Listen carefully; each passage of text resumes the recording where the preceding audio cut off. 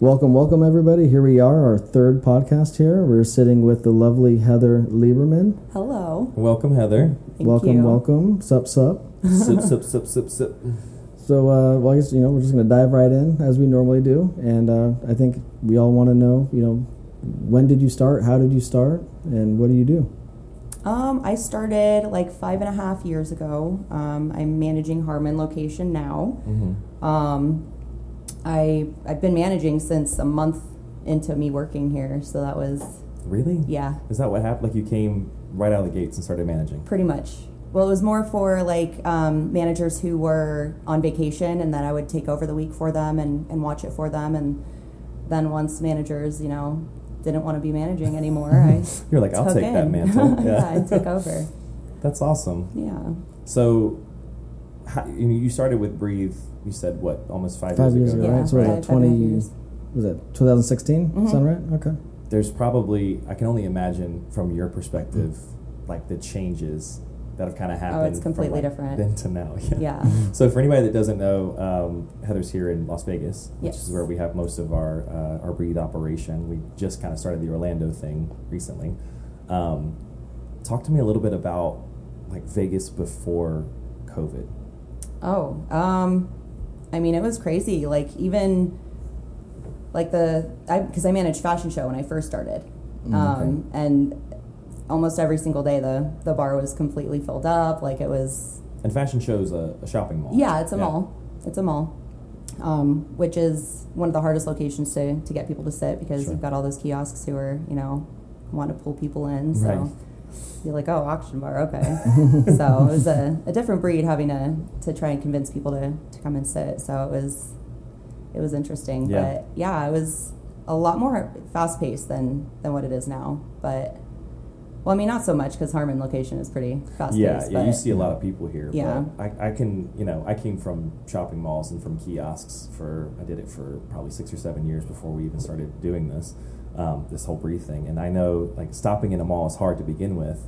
Yeah. I can only imagine what it's like trying to stop people here in Las Vegas. Yeah. Because everybody and their mother is trying to stop you for something. Oh, yeah, especially the timeshare people. They're Oh, ruthless. yes. And we had a booth right next door with Yeah. timeshare people. So Oh, that made yeah, it- that's right. Yeah. I remember when we came 2 or 3 years ago, I don't know if that lady's still there, but there's that older woman who's been with Yeah. timeshares for like 25 years. Yeah. Freaking killer. Yeah, she was super sweet and tried to work together. Which just Yeah. shows you like age means nothing in that industry, right? Oh, yeah. True. She's like 67 years old, like crushing deals left Oh, and yeah. right. Yeah, I think ultimately when you look at like how kiosks work, we always joked about this. There's like a lot of people that walk through those malls or walk through locations are thinking like, man, those guys, they're out here harassing folks, man. I wish they would get a real job. And like secretly the kiosk person's making like 8 times your salary. Mm-hmm. Yeah. Yep. Like just being a strong stopper, How long were you at fashion for? Oh God. Probably like 2.5 years. Wow. Yeah. Yeah. Okay. Yeah. And did So- you? go So, ahead. so how quickly from the time you started at Breathe in 2016 did you make manager? Like full manager, probably 2.5 months into it. 2.5 months? Mm-hmm. Okay. Wow. What do you think like propelled you that quickly? I know you said you were kind of picking up for the managers where they left off, but what do you think? Because you were working with the previous owners before we came in with Yeah. Sean and Deanne. What kind of sparked them to say, oh, this is the girl, we're going to run with her? Just because I told him, well, from the get-go, I told him that I wanted Stratosphere location because that one was my favorite. Oh, yeah. Yeah. And he laughed at that and was like, okay. And then once he heard that I wanted to be manager, once, fashion show opened up, he was like, all right, Heather. And That's awesome. Yeah. Was there anything about the job early on that kind of like shocked you, I guess, compared to what your impression was coming into it? Like, what were you doing before? I was working in call centers. Okay. Yeah. I worked in call centers for 4 years. So it was never face-to-face. It was always, on the phone and being able to talk to people and mute the phone and be like, oh, these guys, which you can't really do that in front of people right. face-to-face. That was Well, definitely you can. a change. It just doesn't, it doesn't help the sale at all. Yeah, it was definitely a change. So Mel, my best friend, she's been with the company for 8 years, and Yeah, she tried to get me in since day one. OG. Yeah. And I was like, oh, you have to touch people and rub people? I'm good. I'm good. 120 degrees here in the summer. It's sweaty. No, I'm good. I'm good. Touching But people's then- sweaty backs all day. Right, right. And then my boyfriend, who was in the call center business, ended up getting, laid off. And Oh man. I called her that day and was like, I need a job. I I'm down. interviewed Yeah. with Sean literally that day, like 2 hours later, and the next day I started. That's awesome. So, yeah. You know what's awesome about that is like that instinct. I mean, I think you've been with us for a long time now, and I've always seen that kind of hustler mindset from you. But it's crazy how that instinct just kicks in. Yeah. You know, Yeah. like when your back's against the wall, you're just like, screw it, I'm going. Right. I'll Yeah. try I mean, something new. We've got a 6-year-old, Oh, yeah. we needed money. And now it's gotten to the point where he's been a stay-at-home dad for the last 5.5 years. And Let's go. I'm the only one making money, and Boss lady. yeah, and it works. Boss bitch. It works. For real. 4 years at a call center, is that what you said? Mm-hmm. I didn't know that. Yeah, didn't know that I worked you'd at been- Sitel, which is an outsourcing call center. So I worked for PlayStation, and I was helping people, troubleshoot their PlayStation if they couldn't get online and things like that, and set them in for support and We probably talked at some things like point. that. I was gonna say, probably. How many pissed off kids did you get? Like, my PlayStation's not working, damn it. Like, So many. I hit the on button 5 times. It's not. But I ended up getting to the point where I was a supervisor on duty, so I was just managing the whole call center, making sure everybody was taking breaks on time and things like that. So for the last 2.5 years from that, I didn't really have to be on the phone. So That's that wild. was nice. So it seems like that's kind of like a trend for you, huh? Like you go in Yeah. places, you just mess it up, and then go straight to the top. Yeah. Huh? 'Cause I try to work hard. I try to do what I'm supposed to do, and because it's my money. Right. I need And to, I want it now. Yeah. I'm the sole supporter of my family, so I need to. Would you say that's your biggest intrinsic motivator? Because we talk a lot with people about external and kind of internal motivators, and I always found that the extrinsic or external motivation only lasts you so long. Like for instance, you start a new job, your boss is telling you have a quota, you have to hit that quota. It's kind of like an external motivator, right? Yeah. But then once you've done it a few times, you're not getting anywhere, and you kind of get sick of that, and that motivation kind of fades. Mm-hmm. And we always find that internal motivation takes you so much farther. Oh yeah. So would you say that your family, your son, that's really what motivates you, what drives you the most? Absolutely. Yeah. Absolutely. Do you think that it's something that obviously it was easy for you to identify, but I guess what I'm asking is, what tips would you give someone who's trying to find that intrinsic motivation that maybe doesn't have that situation where they're the primary kind of breadwinner? Would you have any tips for somebody who's trying to find that motivation for themselves? I don't know, take things day by day, not really. I mean, it's always good to look at the whole picture of everything, but then once you do that, it's, it can be kind of overwhelming. So Sure. you try to take little steps day by day and, try to get to that overcome or that whole goal. Right. Yeah. Is that how you approach it? Do you approach things kind of with a day-to-day mindset, like a routine mindset? Or do Yeah. you- How much did your mindset change when you got pregnant and then gave birth? When it came to your job? I mean,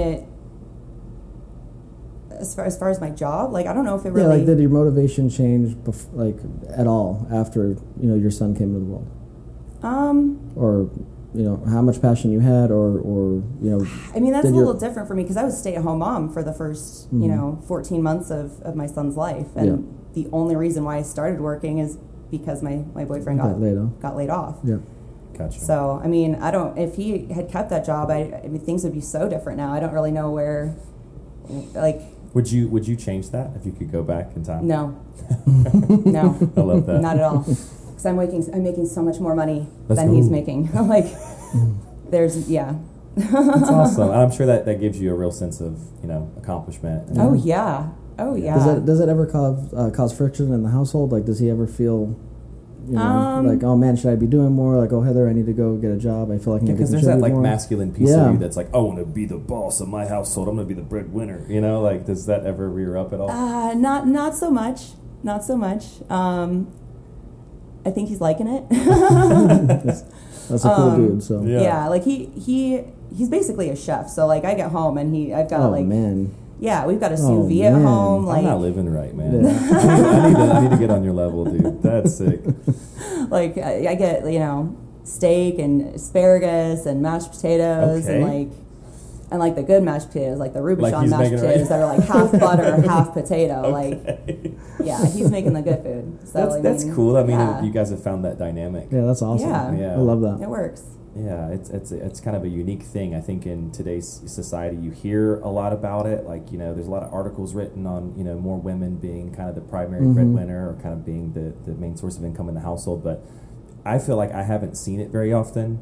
I think your personal situation is probably one of the most inspiring ones that I hear. Yeah. And I think there's a lot of young women that can learn from that. You Yeah. know, like don't get me wrong, like we've talked about like maybe I should get a part-time job or something like that, but I'm like, why? like I like you being home. We only have one vehicle, so if he ended up getting a job, it would just make it a lot harder, situating where the vehicle's going to go. But I mean, sure.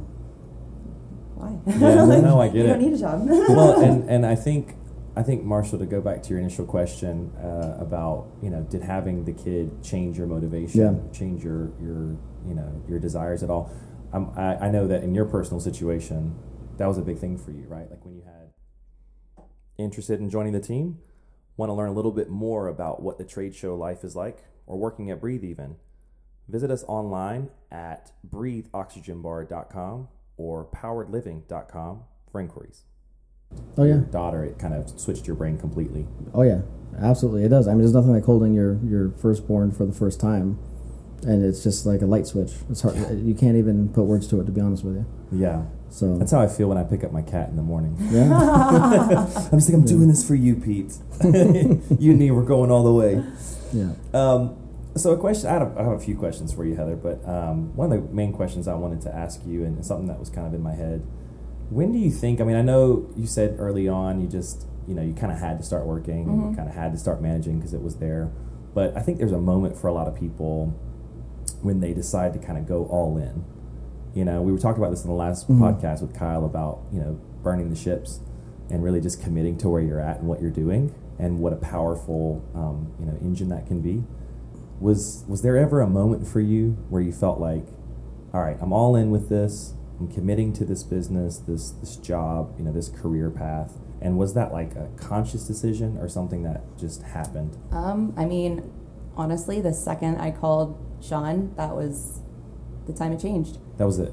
Yeah, because I mean, once Jason lost his job and we had zero income, I was like, we can't live like this. So that just, I mean, I've been a stay-at-home mom for 14 months. Like I can do this now. Like this needs to be the thing that happens. Yeah.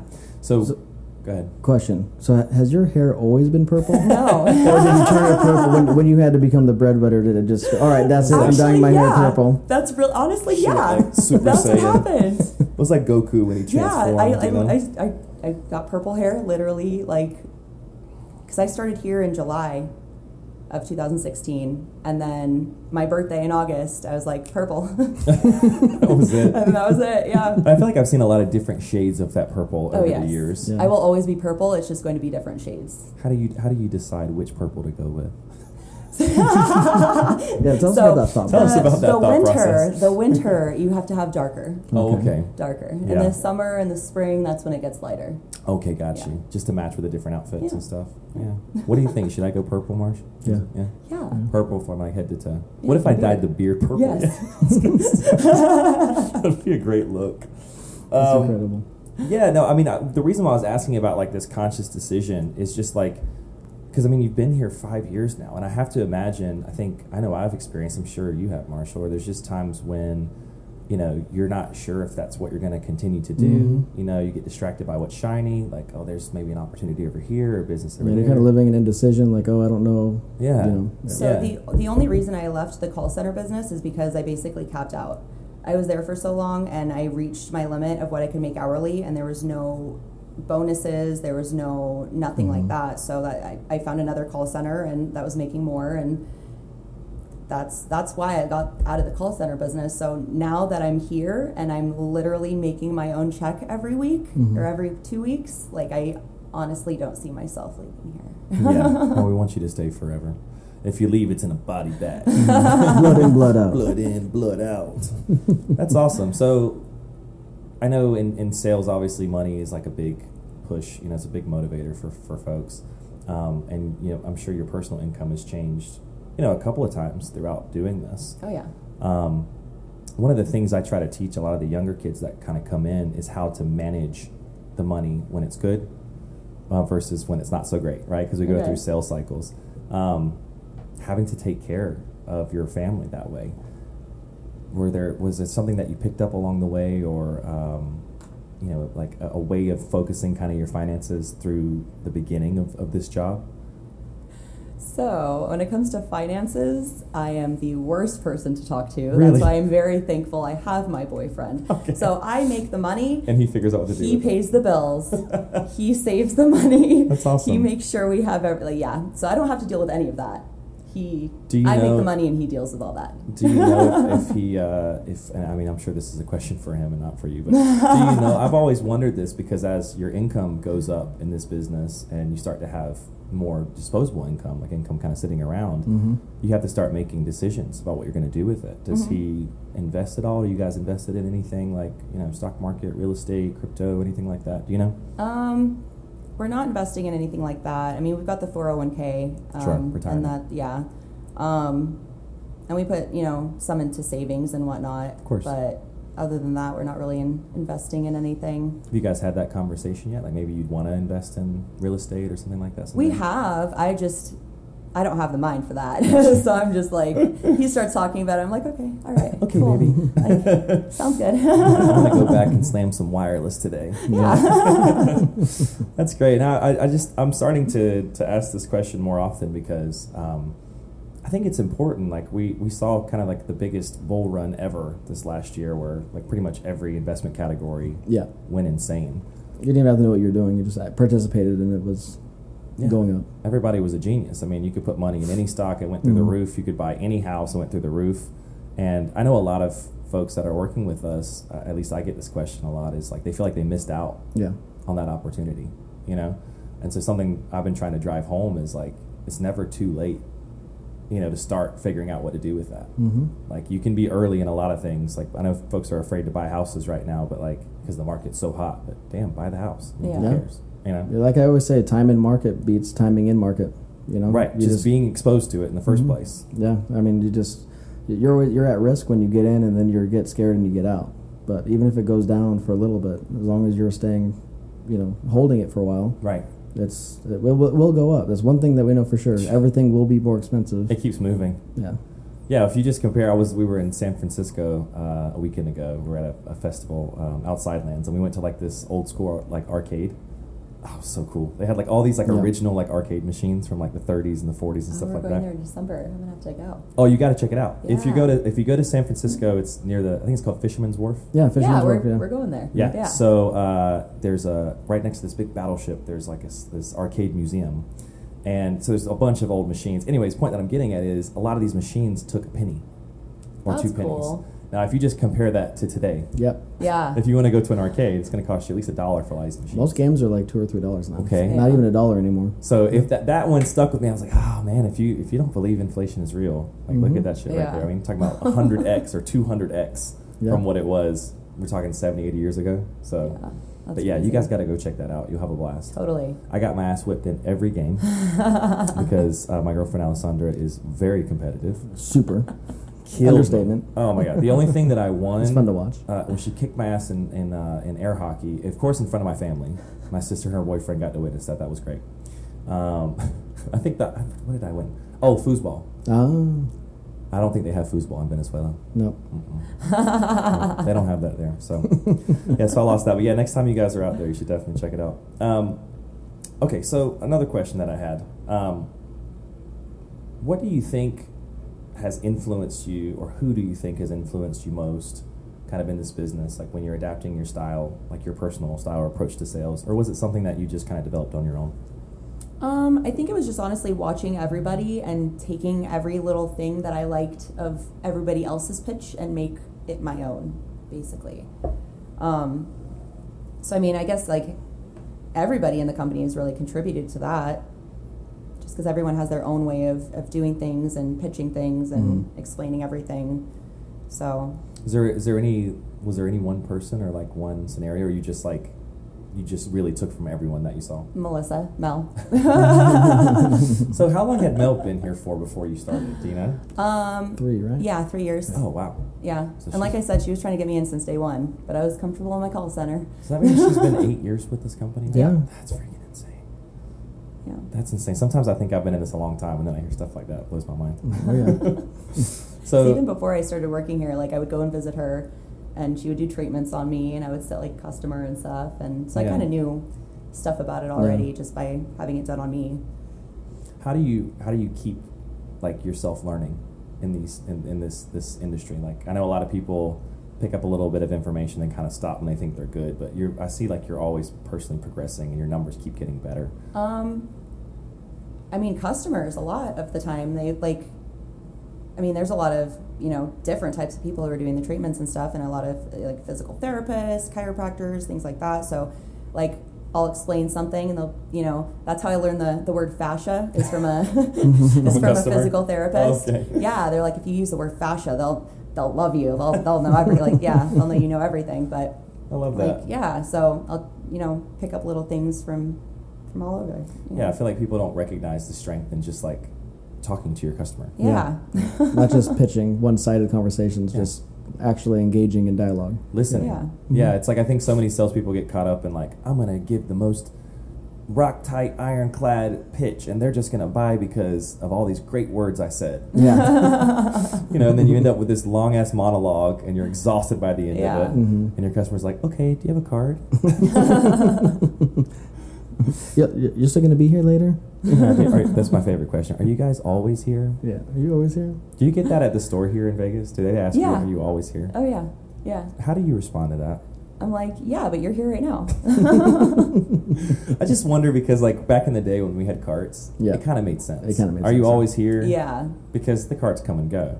But, lady, I'm in a store. Like no, we're going to pick up the physical store. We're going to move it down the street a little bit. Yeah. Next year when you come, we're going to be the other side of town. We just did this for fun right now. Where do you think, Heather, you draw, like, inspiration to continue, like, moving forward, facing kind of the day-to-day challenges of this job? Because things change. I mean, sometimes we're in great moods and we're in these great streaks, and every week we're crushing it and things keep moving. And then, as you saw probably with the Delta variant, we dealt with this little correction. Like, things kind of slowed down all of a sudden, and, most salespeople were riding that gravy train, buying new shoes, getting a new bag, taking vacations. Buying a car. Buying a car. And then this happens. Where would you say you draw that inspiration from personally? I mean, my son is definitely my inspiration, obviously. Like, he's my everything. Yeah. How old is he now? He's said 6. Yeah, he's 6. He doesn't look like a 6-year-old, though. He's ginormous. Big baby. Can relate to that. Yeah. Yeah, isn't your boy's what, 10 now, 9? No, he's 8. Oh, is he 8? So that shows how big he is. No, and I have to check myself because I treat him like he's older because even I'm forgetting how young he actually is. Aw. Yeah, he's 8. He's looks like a 10-year-old, 11-year-old. He comes up to like my chest. That's a big boy. Well, you should see him around other kids the same age. It's like crazy. You need to put him in jiu-jitsu. We actually just started Muay Thai together. That's awesome. We just started. I finally got a hobby that we can do together that he finally agreed to. So we're doing Muay Thai kickboxing because I think grappling is a little weird at first for some people, like being that close. Yeah. And the pressure and all that kind of stuff. So, but he loves, punching a punching bag. So that's awesome. Yeah. Are you gonna do like a Cobra Kai thing? Where yes. You have like your own 100%. Yeah. Have you watched that show? Yeah. Yeah, it's great. So good. Ralph Macchio came back as the Karate Kid and is still like as great an actor as he was back then. Yeah, absolutely. I love that series. You should start that, honestly. I think we should start one in Orlando. Yeah? That'd be sick, yeah. That'd be dope. Yeah. Heather, hey guys, quick message for you. A lot of times in these podcasts, we're talking about the business that we do, the products that we sell.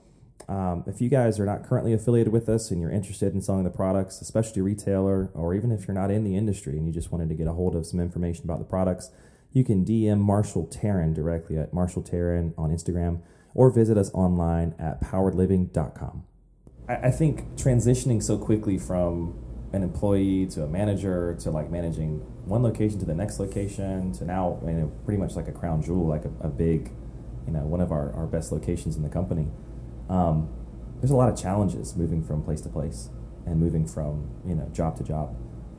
What do you think was like your biggest challenge transitioning from, let's say, like a smaller store like Strat to like a bigger store now like Harmon? I mean, each location has their own energy. So I feel like that maybe was like, not necessarily like I don't know, that was like, just every bar has their own energy. So like the Stratosphere, they have like the crazy party people, like the mall, they have their, you know, the more pristine people who are, you know, trying to go to Gucci and, you know, things like that. Yeah. I mean, and Harmon is, you know, more of the party end.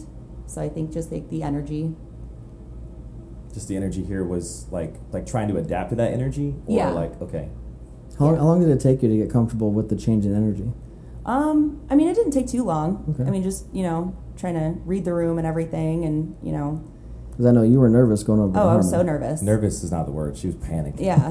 Well, just because Stratosphere, it was like I would get maybe 5 people in one shift. And then I came into Harmon and I was like, You have 5 people in 10 minutes. Just 10 minutes. Yeah. And I was like, okay, so this is, I mean, because through the pandemic, like it, you know, was completely different. So It dried up, yeah. Yeah, like before I was used to the heavy flow and, you know, multitasking and all of that. So once it got slower and I, you know, lost that flow and having to get back into it, that was probably the hardest thing. But I wonder if during that like slower period, because you do a great job of selling devices, I wonder if during that slower period you like help to kind of hone in or like develop your like one-on-one sales skills. yeah, I would make the sessions a lot longer Yeah. just to, you know, build a rapport more.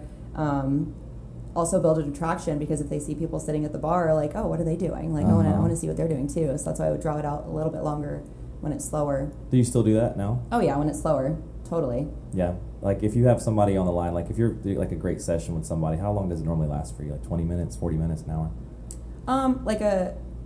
To do the whole session, it only takes like 20 minutes. No, I mean like one where you end up like selling like a big ticket, you know, like. Oh, probably like an hour. Really? Yeah. That's interesting. Wow. That's interesting because I always felt like for me personally, the longer that I went with somebody, the less magic I had with them. But that's just because I'm a clown. Yeah, it's because you're a comedian. And you can only be so funny, for, funny so for so long. Yeah. And then once the jokes were out, they're trying to make decisions. I'm like, so what'd you think about that? You know, like I'm just like losing material at that point. I don't know that I could sit with somebody for that's it. What do you talk about for an hour? I mean, everything, like their life, like what they do for a living, like, I mean, everything. Yeah. Yeah. do you inject like a lot of your personal situation, your personal life, or like things about you, like in the demonstration? Oh, absolutely. Absolutely. And obviously, like, everyone's different, so it's easier to, you know, build more rapport with the type of people that you hang out with versus, you know, people who are going to give you nothing. But, I mean, just trying to push and, you know, ask them questions and stuff, like, and get them to talk.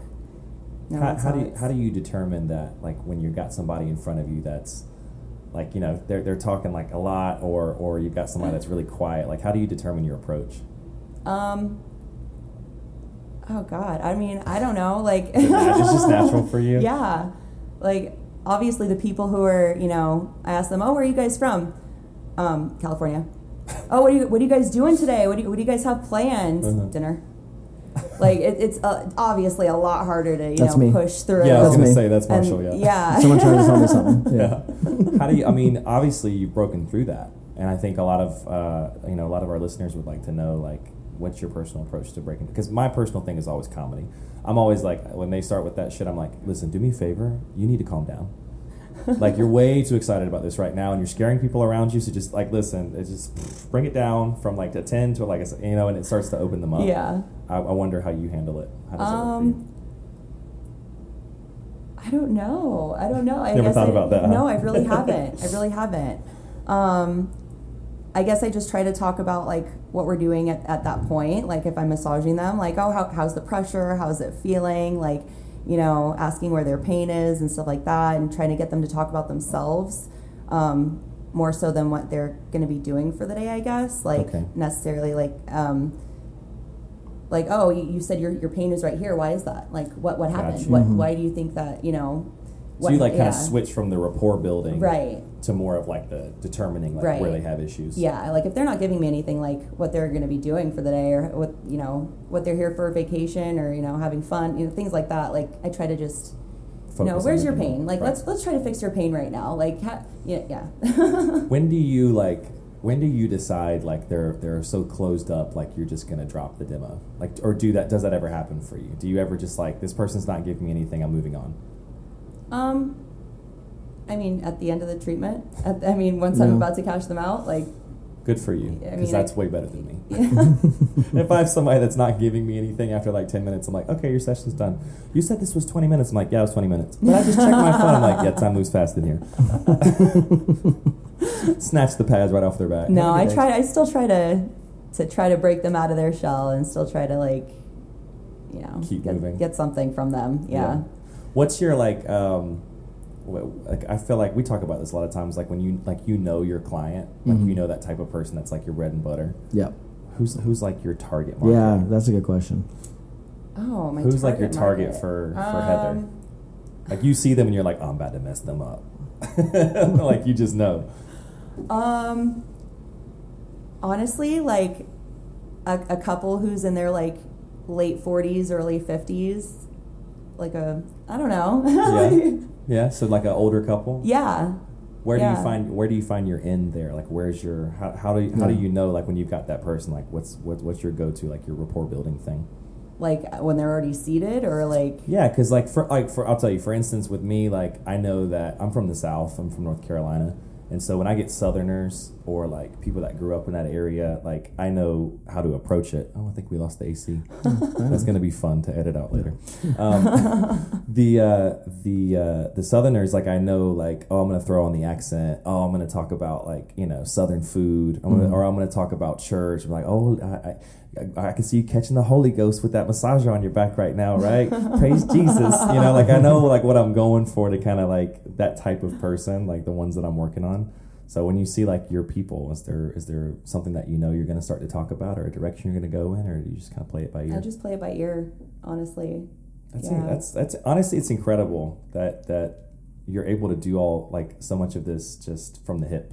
Yeah, if you think about it, she's trying to mirror her clients. Just really trying to mirror the client, and if it works, it works. It's obviously working. So I feel like that's kind of what you do, Marshall. Mm-hmm. Like you don't give a ton of your. I think you do give some of the stuff, like the veteran stuff. And, being from Vegas and some of the business things that you do when you're talking to people. But I feel like a lot of times when I've seen you in situations, like you really try to mirror the person. I think it's very, very important. Yeah. I'm not good at that at all. That's because you're just the comedian guy. No, I just struggle with it because I'm like I want them to mirror me, Yeah, right. I'm too narcissistic for that stuff, I'm like, why would I mirror that body language? They should have my body language. Is that something that you had even like in the call center days? Like, because when you're not dealing with somebody face to face, and you have to like mirror like pace and tone and like like the way that they're speaking, is that something that you did then as well? Or I think that might be where I kind of got it from, just because we had like a structure that we had to hit. That's why we listened to our calls all the time, because we had to make sure that we hit like every point we were supposed to. Customer service was always my main thing. Gotcha. So like not talking over the customers, making sure you're personable. Like you've got to be personable, otherwise like nobody's gonna want to talk to you. Right. Did you guys have like a script that you had to read from? Oh yeah, we were robots. Robots, 100%. It was great. Yeah. Well, I always wondered that, because I thought like maybe the good people that were in that business like kind of went off the script pretty often. We weren't allowed to. Yeah. We weren't allowed to. Really strict in those call centers. We couldn't have anything over 5 seconds of dead air. We couldn't put them on hold for longer than 30 seconds. We couldn't, it was crazy. So how does somebody like rise to the top in that business? Because if you're just reading from a script 24/7, you're kind of at the mercy of the people you have on the call, right? That's why they had like coaches and supervisors and supervisor on duty and things like that. That was going to the top, basically. Got you. And that once I was the supervisor on duty for like 2 years. Then you could switch the script a little bit, right? Well, I wasn't on the phone at that point. Okay. Yeah. So I loved it until I couldn't make any more money. And then I was like, why am I still here? Gotcha. No, yeah, I just wonder that because even I know customers, it's not like you're closing deals or whatever over the phone and customer service, but still, it's just like, I always felt like whenever I get a call for someone or if I have to call in for a service, whenever the person is like personable and not just giving me BS, it's a lot easier for me to talk to them. Oh, yeah. Like I just had to call Amazon about this the other day. I called Amazon and I was having an issue with something, trying to work with their FBA. And everything that I said, the guy repeated it. Yeah. It frustrates the hell. It drives me crazy. Bro. I can't stand it. I mean, I get the There's first certain time. times to do that. There's certain times just to ensure like you're listening and you know your customer's problem. But if you're continuously, that's not. Yeah.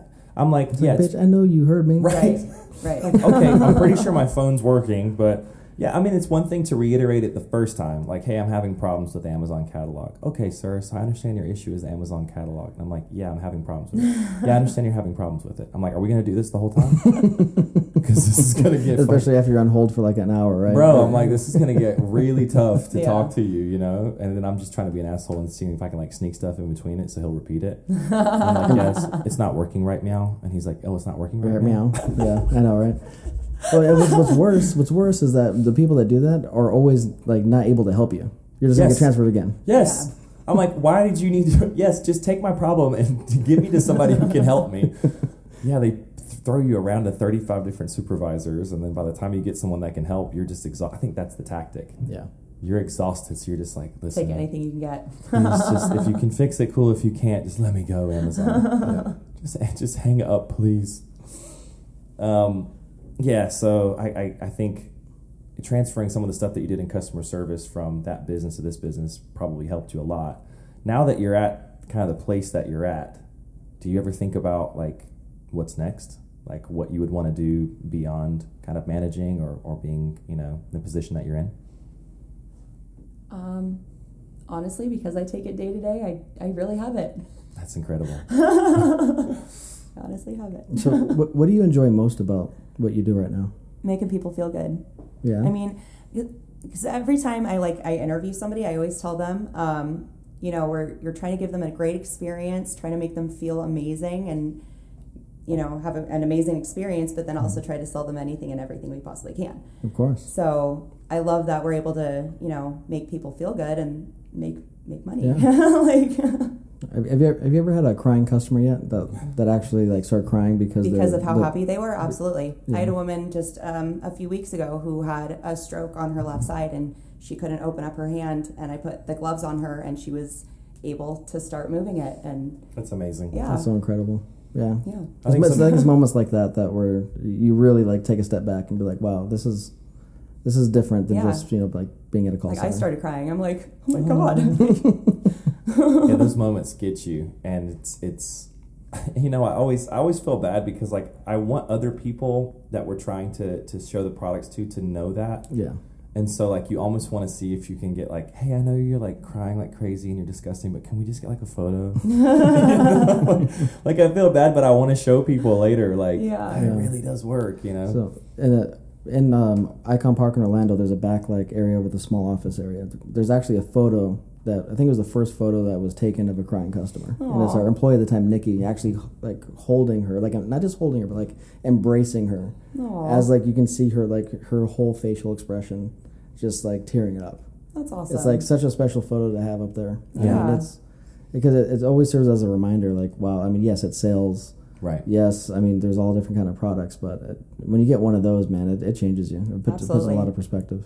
It does, and it's also one of those things that makes you realize like you're working in an industry or in a space that you can truly benefit people and improve their lives, you know? And I think I'm the first one to forget about that sometimes, but I think just understanding the power that you have with the products that we're selling, and I really think that's a rare situation to be in. Mm-hmm. I can't really think of any other sales job, more or less, if you wanted to kind of concentrate it all the way down to the simplest thing that you can really say that about. Yeah.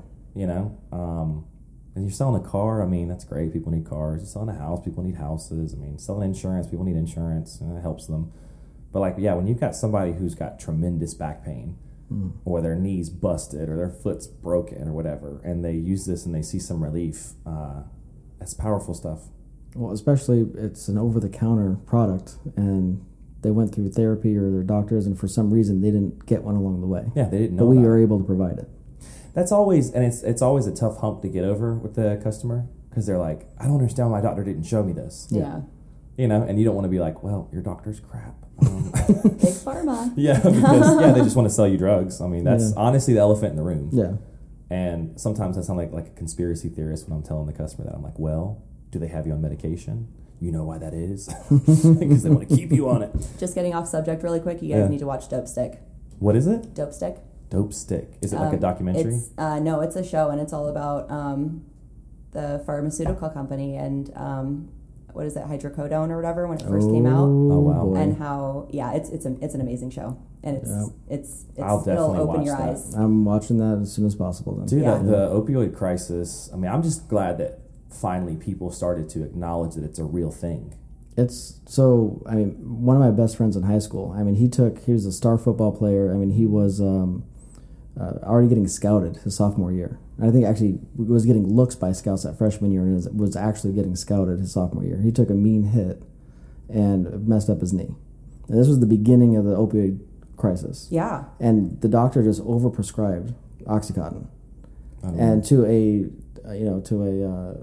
high school kid. Because they kept telling everybody Who's that it's not addictive. Right. And long story short, 4 or 5 years later, right when I got back from the Marine Corps, I mean, unfortunately, I had to be a pallbearer at his funeral for a heroin overdose. God. So like the whole opioid crisis is very close to home because I watched it Watch the show. unravel. I remember when it was just prescribed, everywhere. Yeah. Rapidly, yeah. Rapidly, and plus also, the economics and the money behind, prescribing that stuff. Well, and there's also a big kind of I wouldn't say like an issue. Well, maybe there is an issue with it, but like with veterans like yourself coming back and the VA just prescribing them like crazy. Oh yes, yeah. And giving them like infinite access to ridiculous amount of painkillers, muscle relaxers, drugs, stuff like that. Mm-hmm.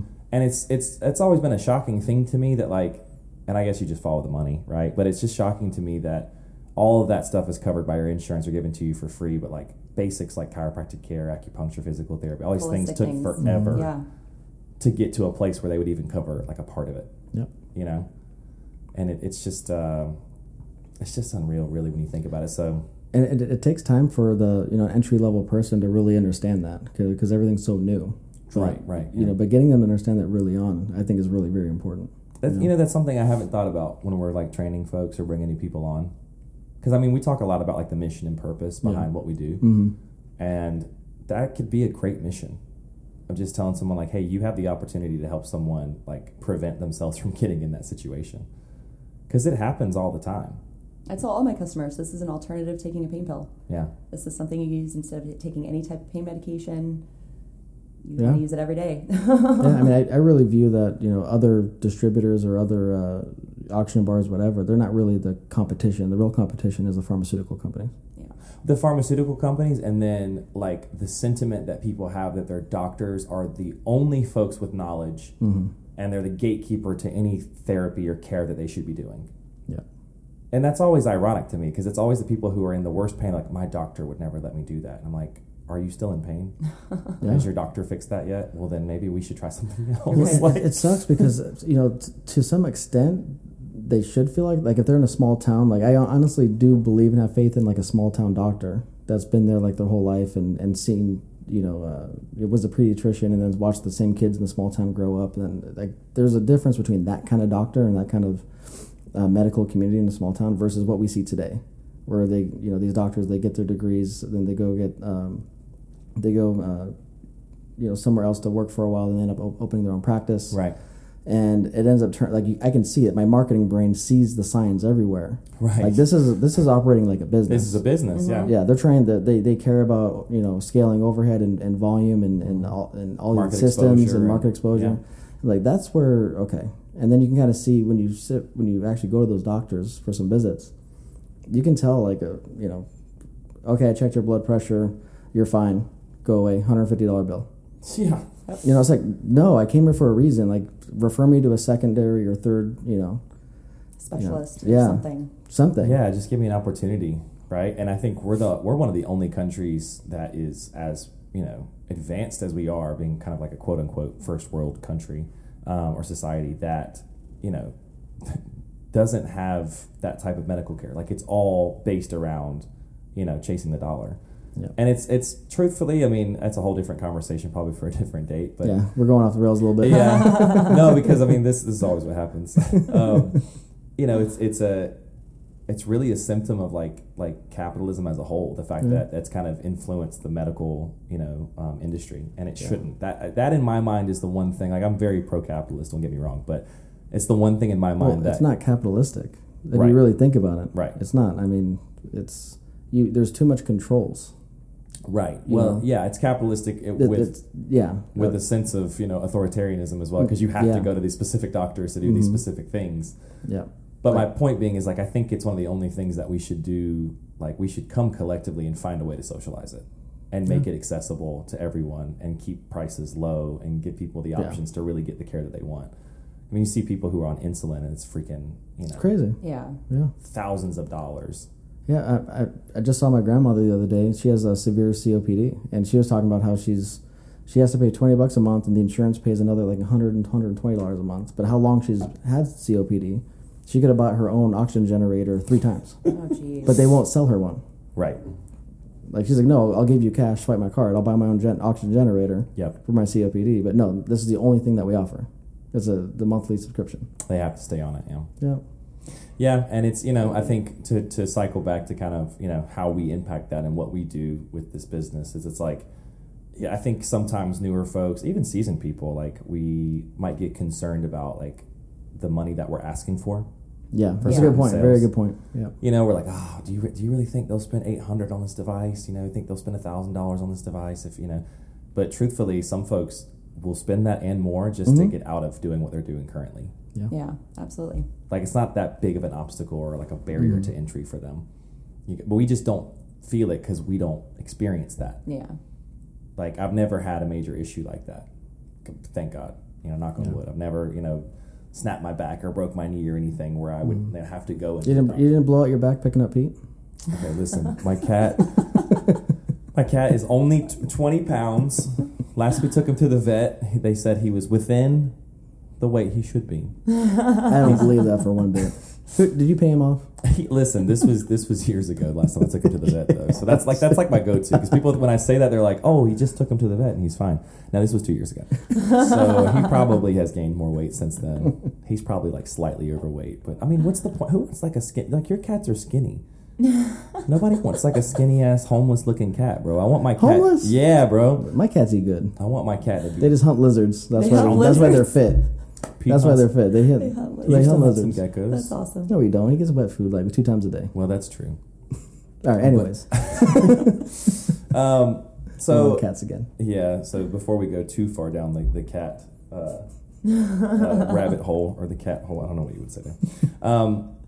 A lot of the people that were excited to have you on, Heather, we got some folks in Orlando who are like, you need to interview Heather. Aww. Please, I want to know what Heather's doing. We actually have a couple that manages some of our stores down there that they're looking at possibly coming up here for her 21st birthday, and they're like, we have to work a shift with Heather. That's awesome. Yeah, I'm you're totally like down. you're like a celeb over there. That's awesome. But a lot of them are like new managers. Like I wouldn't say it's kind of like you, where you went from like 1 month or 2 months like straight into it.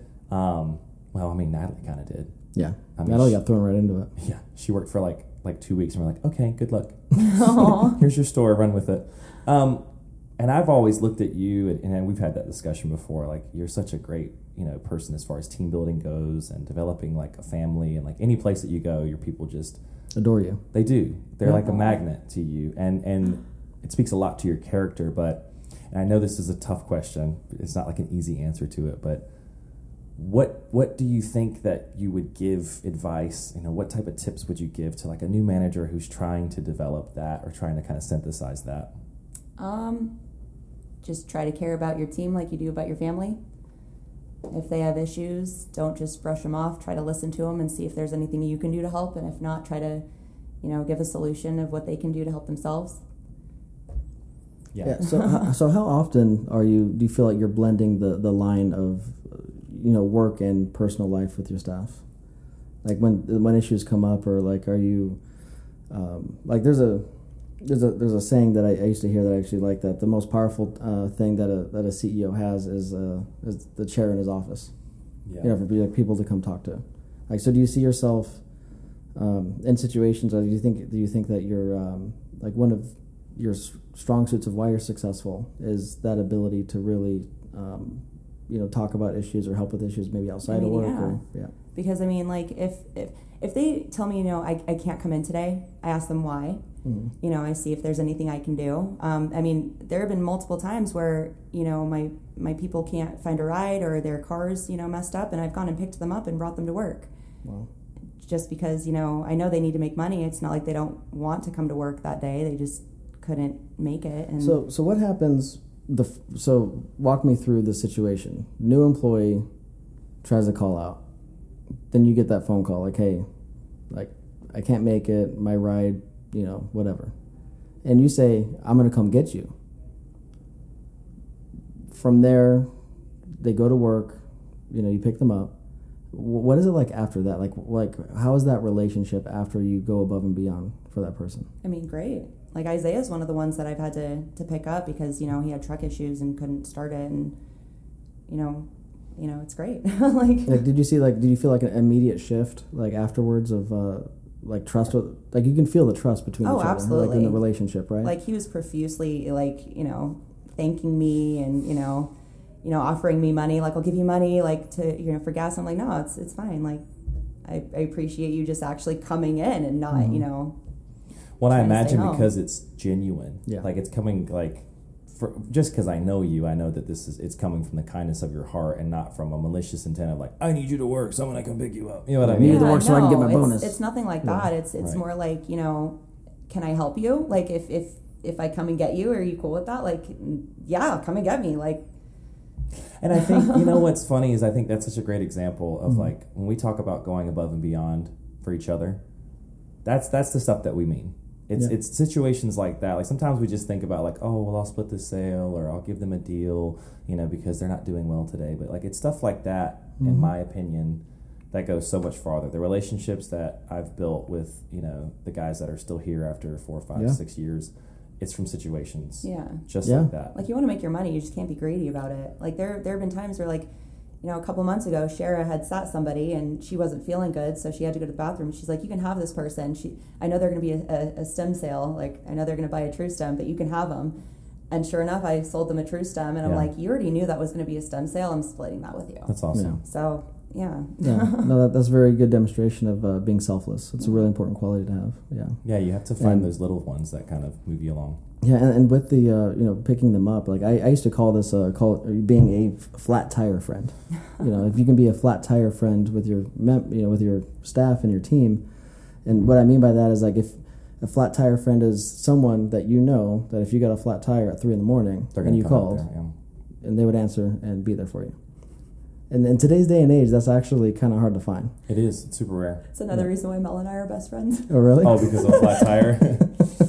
Yeah, I was eating beef jerky and found out that it was moldy mid-drive, and instead of turning, I went straight and hit a median and popped both of my tires on my my driver's side. And I'm really trying to visualize this right now. No, yeah, me too. I'm just like, oh my God, this beef jerky! It was so horrible. It was so horrible. And yeah. First of all, how does beef jerky? I mean, I can't stay here long. How does beef jerky get moldy? Thank you. It's jerky. Yeah. I don't know. If there are any it was jerky the Jack experts, Links. It was Jack Links. Okay. Yeah. If we have any jerky experts I'm listening to the double-checking podcast, my jerky. Yeah, from now on, dude, please weigh go for in. Old Trapper. Because I don't want to hit a median. Dude, what the hell? Something I was going to say on that, and I think it's interesting that you go that approach is like, I think a lot of folks, myself included, like if I got a message like that, like, hey, I'm going to have to miss my shift, my car broke down. Like I think instinctively, just because I'm scorned a lot of times from this industry, I'd be like, okay, BS, you're just trying to call out. Yeah. Like you don't want to be here, and like I think that speaks a lot to the family that you've been able to build that way because you didn't see it that way. You were like, all right, let me see if there's something I can do. Yeah. Yeah. Just extending that the hand. age-old saying, treat people how you want to be treated. I've tried to live by that. Yeah, and it seems to really work for you. So definitely like trying to look after one another and looking to be more of a family, that helps a lot. when I'm talking about what advice you would give like a new manager, how about on like facing confrontation, like facing obstacles? Great Because question. I think that is something that like new managers specifically, they're really afraid because sometimes they're working with their friends, or like, you worked with Mel, like she was the one that brought you in, and you're like, how do I have this confrontation? How do I overcome this obstacle or go through this challenge with this person without offending them or creating like a bad environment? So, I mean, how do you approach that? I don't know. We don't really have confrontation. Well, I mean, stuff happens. Come on. I mean, everybody, obviously you guys don't get into it very often. No, But not at all. I mean, you're in sales. There's got to be situations where somebody thought there should be a split and there wasn't. Maybe not the word confrontation, but Okay, yeah. maybe dispute. Because disputes happen, Every day. especially in a commission situation where that's mine or that's a split or. we honestly don't get that. Doesn't happen very often. That honestly, we never like. Heather, why are you lying to me? We don't. We don't. Maybe they don't. Like, I don't know. What? Okay, how about don't. how about in the past? Let's not talk about, let's say, this particular group, but I'm sure like leading up to now it hasn't all been sunshines and roses and rainbows. So there's been situations where you've had to have, like, let's say, more difficult conversations with people. So how do you approach it? Because you're so soft-spoken and so sweet and gentle with this. I'm trying to picture you being mean. I know it's impossible. But, Oh no, hold on. Let's just be clear. I've seen Heather put her foot down before. Oh, have you? Oh, she got that side to her. oh, okay. I just haven't seen that side yet. Mm-hmm. Okay. because I don't use it until it's necessary. Hey, you know what? That's something that Marshall believes in a lot. He always waits to like the last possible moment to come hard at you like that. Like he believes in giving people a lot of room. I mean, anytime anybody's like done something that I don't agree with, or feel like they could be doing something a little bit differently, I'll just go to them and be like, hey, like, why did you do it this way?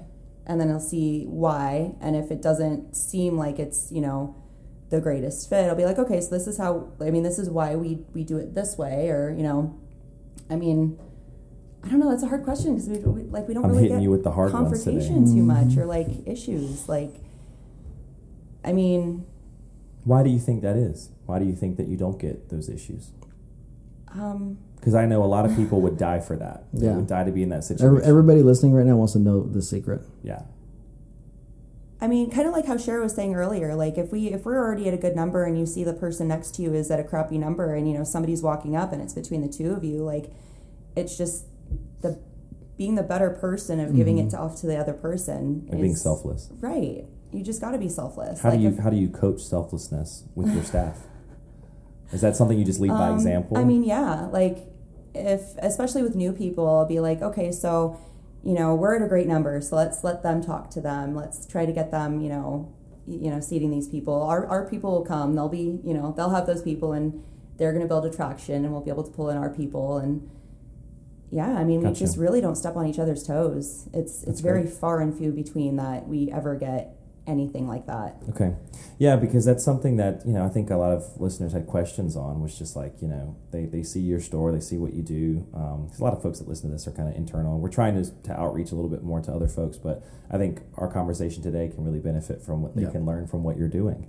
And I know that's a big thing that they're asking is like, it doesn't happen very often, I think, at any store, because if it did, we probably wouldn't have those people there, right? It's just like those situations happen, and they wonder how to approach it. And it sounds like what you're saying, if I can condense it a little bit, is like you come more from a position of like trying to understand why they had the behavior in the first place, right? Instead of just like immediately scolding it and be like, no, that's wrong, that's not what we do. Right. You want to know like, hey. Because then there's sometimes where like, okay, you did it because of that. That's actually really great. Like, right, that makes sense. Why not? Like, yeah. What's really great about this is that there's so much you can tell that just comes natural from her. I know. And she's having a hard time like articulating I know. These principles that we know. Yeah. Like me and you know these principles and actually try to teach it. Right. But so much of it just comes natural for her. Yeah, it's just like knee jerk for you. Yeah.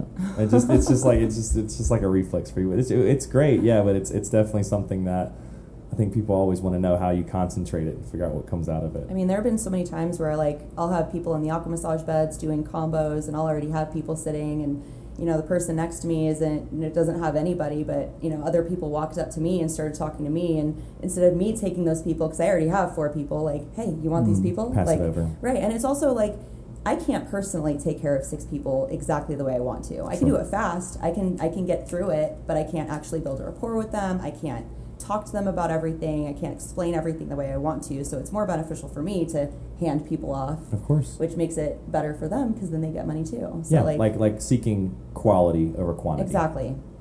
Yeah. Exactly. That's a very smart approach to it. I also think it's interesting when you say when those situations happen, you really try to understand like why the person is doing it, because I believe that like no one sees themselves like as the villain in any situation. That's a good point. Like anytime something happens and like to you or me, we're like, oh, I can't believe they just did that. Like, oh my God, what? That's not how we do this. Oh, they stepped over my feet. People never see themselves as like doing something wrong, right? They think there's a legitimate reason. Yeah.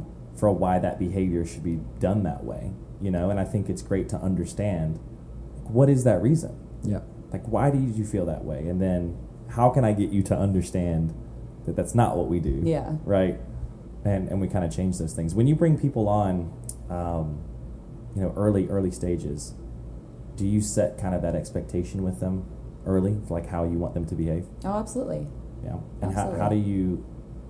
how do you continue to, I guess, give like positive reinforcement to those expectations? Because it sounds like you're not a person that really leads by like negative reinforcement. No. Like you don't tell people like we don't do that. So how do you continue to encourage like the right behavior? I mean, I guess just by leading by example and doing it myself and showing them that if I can do it, you can do it too. Okay. Yeah, I think that's probably like the best ways, right? Just people seeing it and kind of sponging off of what you're doing internally. What about like, do you ever, this is a dumb question, do you ever come in and just like you're not in the mood, like you're having a bad day? All the time. Yeah. How do you manage that to like that face that people will see? Because people look up to you all the time when you're there. I mean, I've always tried to just continuously smile to kind of not show any type of negative emotion, because obviously like if you are looking not the happiest, nobody's gonna want to Sage wisdom, I need that, right? Yeah. For real. My boy got the RBF. No, he said the male version of RBF, right? Yeah, fake it till you make it. Yeah, I guess I asked that because it's easy to lead by example when you're feeling great and you're active and you're zoned in, everything's awesome, But like naturally as people, that doesn't happen every day. Yeah. Like I face that a lot of times. Like sometimes Yeah. I need to lead by example, and I'm just like, I can't do this today. Yeah. Yeah, that helps. You can say it. That's why I smoke a lot of There weed. you go. A lot of No weed. one's gonna look at you sideways for that. Hey, and actually that's great segue. Not that we're going to talk about smoking marijuana. No, I wanted to talk a little bit about like, and we asked I think Kyle this in the last podcast. Like, this job's demanding. Oh yeah. Like it takes a lot from you. Oh yeah, socially, mentally, emotionally sometimes. So where do you find balance? Is it just just smoking? Does that help you a lot? Just kind of balance your work personal life out, or do you do other things? Yeah, I mean, I go hiking all the time. I bring my son up to Red Rock. I go out to parks and stuff. We go to a lot of restaurants. We have a good time. That's awesome. Yeah. Oh, that's awesome. She showed me a picture before the podcast she's got a bearded dragon. Did you know this? Tristan wants one so bad. Yeah. She takes it for walks. Really? I have a leash for him. She sent me this picture. Oh, we have to post it somewhere so people can see it. But she sent me this picture of like they're at Red Rocks and show him. Tell me that's not the most adorable thing you've ever seen. Dude, okay, so next time I'm in town and I brought my son, we're gonna go over and see this because my son is obsessed with a friend's bearded dragon. Like that's all he wants. That's all he wants for Christmas is a bearded dragon. Aw, they're so cool. They're the sweetest. I didn't know people really kept them as pets. Yes, they're amazing. They're great for pets. How much? Where'd you get it? Oh God. I think I got them at an expo. Oh, yeah? I've had them for a long time, yeah. So my friend was trying to tell me that their diets are pretty sensitive, though. Like, it's not just like drop some crickets in and... Believe me, there have been times where I've neglected him, so they're fine. They're very, yes. Yeah. Okay. How often do they have to eat? Every day. Oh, okay. Every day. I didn't know if like they eat like lettuce and then something about like they dehydrate easily or something, so they need like... Yeah, but then at that point they kind of just like hibernate. And just don't move too much. Gotcha. Like conserving energy. Yeah, pretty much. But I mean, they do have to eat every day. Like when they're babies, they have to eat a lot of protein, a lot of, crickets and grasshoppers and dubia roaches. Those are fun. So, Ew. what's your bearded dragon's name? Littlefoot. Littlefoot. Oh my god, I love it. It's the land before time. So that's a big part of it for you. Is like I know we talked a little bit beforehand that you keep a lot of animals and insects and things like that. Yeah. Yeah. You have like a bunch of stuff squirming around the house. Yeah. Well, we just released all the butterflies last week. Oh, that is so cool. Yeah, we're Dude, going it to be was doing awesome. that again. She showed me spring. this photos of she had a bunch of caterpillars. And they turned into their chrysalis. Yeah. And we got to watch the whole process. Did the whole process. No idea that, they had sex. That was interesting. That was She showed me that like, too. why are your butts together? What is this?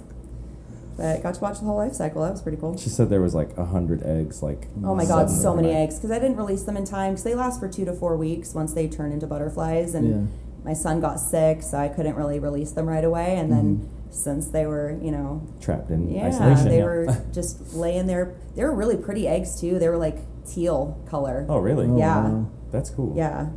That's I really cool. love this as kind of like as a hobby because a lot of times I talk to people who are working with us and I'm like, you got to find stuff outside of work that makes you happy. You have to. Yeah. You know? absolutely have to. And they get so wrapped up around. Oh my God, look at that. Wow, that's so There's a cool. butterfly chrysalis. Then you can actually. Oh There's my God. right before it came out of its chrysalis, you could see Wow. like the wings and stuff. That's so cool. That's Yeah. wild. Yeah, I feel like you have to have a hobby that makes you happy that has nothing to do with this. Yes. Yes. Because like I think especially people that are trying to get better or really taking it so seriously, they're like, oh yeah, I have a hobby, like I read self-help books all the time. I'm like, that's great and you should do that, but that's not a hobby. Yeah, it's not a Yeah. hobby, yeah. Or they just like, oh, I just, my hobby's going to be like, I'm going to, drive really nice, expensive cars. I'm like, that's not a hobby. You know what I mean? Like that has a direct connection to what you're doing here. Like you need to find things that make you happy outside of this, Yeah. Totally. And I think that's a really interesting one is to have all these different creatures roaming around your home. So next I'm gonna be doing tadpoles to frogs. Tadpoles That'll to be fun. frogs. Yeah. King Frog. Yeah. King Frog. I do an NFT podcast. Yeah, that's the next one, Andrew. Yeah. Oh yeah. Okay, so question: how many more animals do you have in the house? I have 3 cats and a bearded dragon. That's it. Okay. Yeah. Are you a snake person? I am a snake person. I used to have a snake. I used to have a Brooks King snake. So we worked very closely with someone who left the industry and started his own reptile company. Really? He travels around and sells his snakes at shows, and he breeds them. That's very cool. like took over a house in a county that allowed it, and it's actually really cool. We went in and That's in Florida? no, actually North Carolina. Oh, okay. Yeah. He built That's a really awesome. big Yeah. business out of this. Yeah, and I mean, just seeing all of the eggs, and then like holding that giant. I don't even know how big that python. He's a big python guy. Yeah? Yeah, and for me, I was terrified of snakes. I love snakes. But he invited us over, and really, it was so cool that like he knew like how to deal with me. He started me out with like the little one in my Aw. hand, and then like the next one got a little bit bigger. The next thing I know, Like, I wanna I'm taking part in like holding this massive one that takes 6 people to hold. That's That's insane. awesome. That's That's real awesome, yeah. Yeah. I'm not scared of snakes like that. Like the big snakes don't scare me at all. It's the little ones that freak me out. Like Really? the water moccasins and shit that you see like flying across the lakes. I don't know if Okay, you, well, you yeah. guys don't have any water Yeah. out here, so you probably have never Yeah. seen that before. In the swampland Lake where we Tahoe. live. I went to Okay, there you go. Which, I mean, well, honestly, for me, that was a big moment because I think that was like the first like childhood fear or like phobia that I actually overcame. like overcame. And it was like a very like freeing experience. Like I left that experience like going like, wow, like maybe I'll do other crazy stuff. What was interesting about that with him too is like that was kind of a hobby for him that ended up becoming a business. Yep. Yeah. Like he worked with us for a while and was really it was really great actually That's awesome. at this industry. Yeah, but always had this passion for like raising snakes and Yeah. then built a whole great business out of it and is still doing it. I think. Still to this At a day, high he's level. actually not only is he doing it, but he's actually respected as a like in the community as like a very credible like person, like a leader in the industry. Yeah. Like, and he's very Good well for him. connected with That's all of like awesome. the major reptile facilities, and yeah. Is that something you ever think about wanting to do, Heather? Like in this industry, like being like a respected source or like somebody like a true celebrity in sales? I mean, yeah. Yeah. Yeah, why not? Yeah, if you have the ability, right? Why not reach the top Yeah. there? When we talk about like work-life balance and like finding your hobbies and stuff like that, I find that sometimes like one or the other gets in the way of each other. That's kind of a complicated sentence, but sometimes like your focus on work can get in the way of your personal life, and then obviously sometimes things in your personal life can impact your work, your career. Yeah. When that inevitably happens, because it happens to all of us, how do you adapt and overcome? Where do you find balance for those things?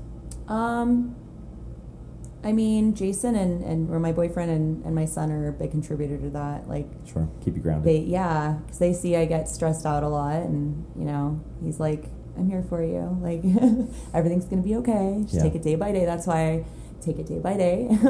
Find solace just in family. Yeah, I mean, like I was saying before, that's another reason why I do the 4-day work week, because having those 3 days off, that makes it to where you can balance. That's interesting, and that's actually something I have to say I've really learned from you this trip. We talk about it a lot as entrepreneurs, because you have to wear so many different hats as an entrepreneur, and a lot of times, and our my girlfriend, your wife, can attest to the fact that we never are truly turned off. Yeah, like we're always on something, and because of that, because sometimes you're up at 2:00 in the morning, or you're supposed to be at a fancy dinner and you're still on your phone, something's happening.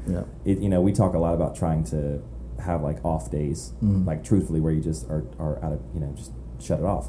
But it's not something you hear a lot about as retail managers or retail associates or things like that. Like, you're just expected to just grind. And I would love for you to talk a little bit more about, like, I don't know if that's something you came up with on your own, or it's just something you saw over time, like that 4-day work week. Before you guys, we were literally working 5 days a week, and then there were times where I literally had to work a quadruple shift. Like, I'd work How does AM, that work? I'd work Quadruple AM. Shift? Yeah, I'd work AM. My PM would call out, so I'd have to work that PM. I was AM the next day, so I had to work my shift, and then the next PM would call out. Jesus And Christ. so I'd have to work 4 shifts in a row, and then only have those 2 days off, and then not, like, losing my freaking mind. So I eventually, with Amber, I was like, I need 3 days off. I need to have 3 days off. And so it just worked after that. Imagine having like tattoos of like just marking each call out shift. Yeah, like prison, like you're in prison. Every call body. out. Yeah. This last 6 years. Yeah. When did you a new tier? Yeah, you should get a face tat every time a call out happens. When did you put your foot down on that? How long ago was that? You said Amber, so this had to be at least 2 or 3 years ago. Yeah, it was probably, God, it had to have been like 6 months before you guys took over. Gotcha. Maybe like 4 or 5 months before you guys took over. And have you really like stuck to that regardless of what's going on? Like, I'm doing 4 on 3 off regardless of what's happening. Obviously there are times where, like, if I truly can't find a cover for somebody who's sick or something, I'll work. It's not a problem. That's why I also do it, just so that way, like, if I do end up having to pick up a shift, I still have 2 days off. Like, it's not that bad. That's a good point. Yeah. Was that an active, like a conscious decision for your mental health? Like, you just kind of felt it was impacting you? And then once I, came here and was able to, like, get more people and everything, I was like, everybody needs this. If I know I'm struggling, I know everybody else is too. So I need everybody to have, that time off to recoup and recharge. That's a good point. It's a great point, and it's something that I don't think this industry or sales industries in general even think about at all. I mean, you totally opened my eyes through that conversation. I hadn't even considered. Well, you were raised by wolves, so when someone says that, that's like foreign to you. I mean, it like the hair stood up on the back of my neck. I was like, balance? What? Like, I just started to think about this within the last couple of years. But yeah, I was raised in this business of working open to close, 6 days a week. You got 1 day off to do everything that you had to do. There's no calling out. There's no being sick. If you like your job, this is what you have to do. Yeah. And I don't know how I survived that shit, but I did. And it's like, it's taken me a long time. That's how I feel about before you guys. I was like, how the fuck did I do that? How did I survive? Yeah. What's funny is my folks even back then, like, warned me ahead of time. They were like, this is going to burn you out. Like, if you really like this industry, like what you're doing, you got to stop doing that to yourself. And even when I opened my first business, I was still doing it to myself. Mm-hmm. Like, there was no one putting that on me. I just felt like I had to do it. Yeah. But that whole kind of 4 days on, 3 days off, I think it's something that more people need to adopt if they can. Mm-hmm. Obviously, it's what people don't understand about what you're doing, though, is that you're able to do the work of what I was doing in 6 days in 4 days. Absolutely. And that's a huge accomplishment. Yep. And sometimes even 3. Right. And there's something we preach a lot lately is like, master your craft. Because if you do that, then you can create your own schedule. Absolutely. And you can enjoy more time with your family, Yeah. with your son, taking your bearded dragons on walks, Yeah. stuff like that. Is that one of the things that you appreciate the most out of the whole like change in ownership process that you went through? Was the change in the freedom of schedule like that? Yeah, and not as much micromanaging. Yeah. We really don't believe in that at all. We're all adults here. And I truly appreciate it. We let numbers be the accountability factor, not all the micro Yeah. Behaviors. Well, that seems to trickle down, right? I mean, you don't micromanage your people either. Right. And I think, with the same respect, so you could probably say they don't like obsess or micromanage themselves on doing everything perfect and correct all the time. Yeah. Yeah. They don't obsess over that. They just think about what can I do while I'm here in this moment. You Yeah. know? What can I do to help this person right now? I know you said you don't think too much into the future. You just try to think day to day. Yeah, for the most part. But if you paint a perfect picture for what your life looks like 5 years from now, what are you doing? Where are you at? How are things going?